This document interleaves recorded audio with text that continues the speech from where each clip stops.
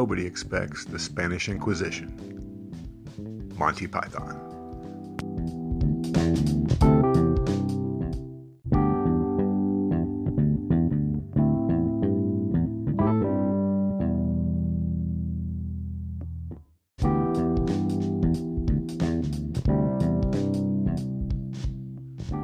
Welcome to the Revisionist History Podcast, where we set the historical record straight no matter who it might offend.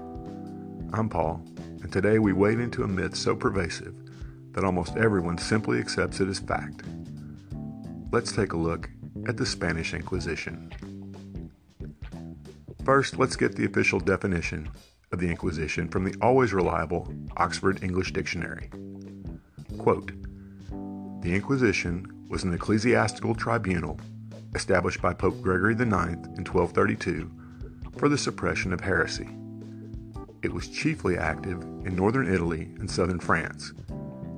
In 1542, the Papal Inquisition was re-established to combat Protestantism." End quote. As for the Spanish Inquisition specifically, as there were inquisitions in each country of Europe, as well as those countries' overseas colonies, we have this definition. Quote, "It was an inquisition initiated in 1478 by King Ferdinand and Queen Isabella of Spain that guarded the orthodoxy of Catholicism in Spain, particularly from the 15th to the 17th centuries." End quote.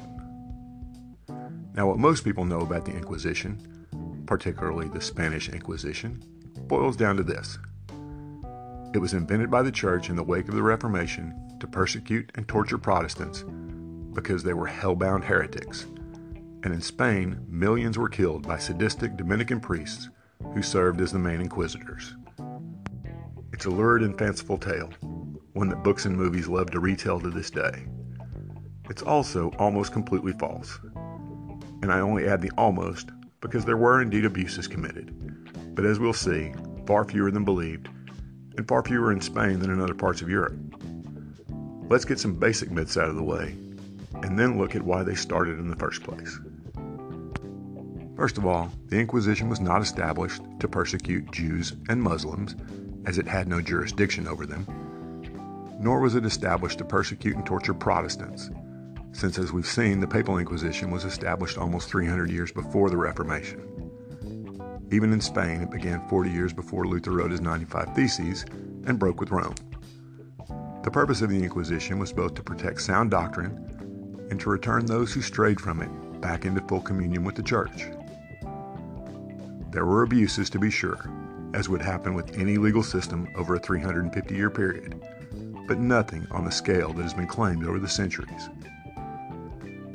One virtually unknown fact is that Inquisition jails were the finest of the time, with the unfairly notorious Inquisitor Tomás de Torquemada requiring that the jails be clean, with decent food, changes of clothes for inmates, and protection of female prisoners from abuse. Inquisition jails were so superior to the civil jails of the time that it was not uncommon for those brought before civil authorities to scream blasphemies at the judge until he was forced to hand them over to the inquisitors. In two separate instances, in Barcelona and Salamanca, when the Inquisition jails became overcrowded, the inquisitors released many prisoners with a simple promise that their return for their hearings, rather than transferring them to civil jails, which the inquisitors considered inhumane. Now, as for the millions supposedly executed during the Inquisition, the plain fact is that such a level of executions would have completely depopulated the country. And it would be impossible in any case, as researchers estimate that the number of trials over the 350 years the Inquisition was active in Spain was between 125,000 and 250,000. The lower number, which comes from Professor Agostino Borromeo of Rome's Sapienza University, seems to include only trials for actual heresy, not other offenses like adultery, bigamy, etc.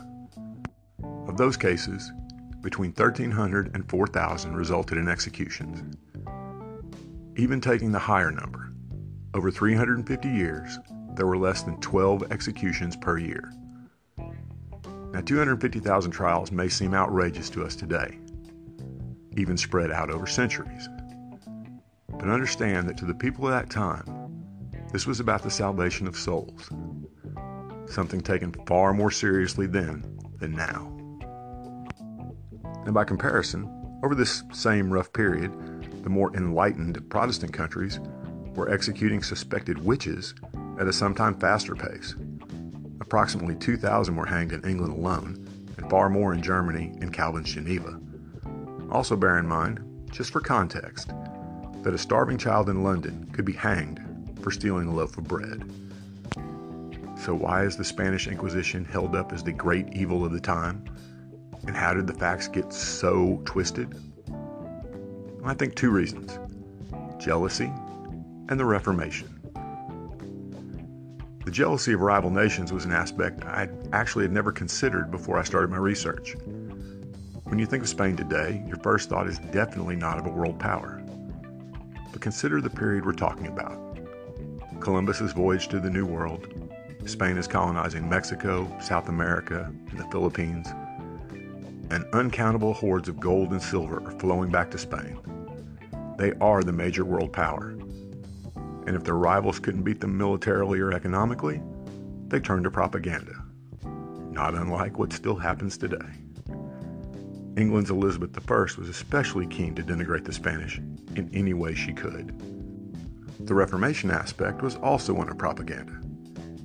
In the early days of the Reformation, Protestant forces tried to conquer Europe militarily.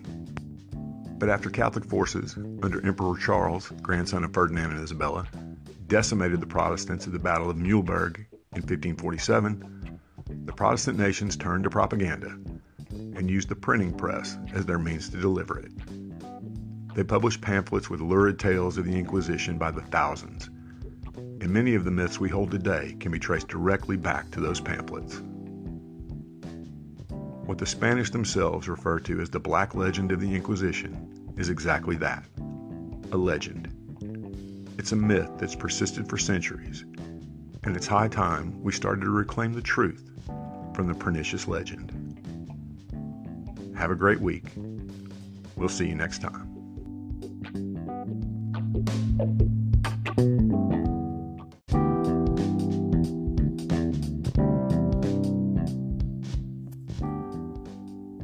Thanks for listening to today's episode. I hope you found it both informative and entertaining.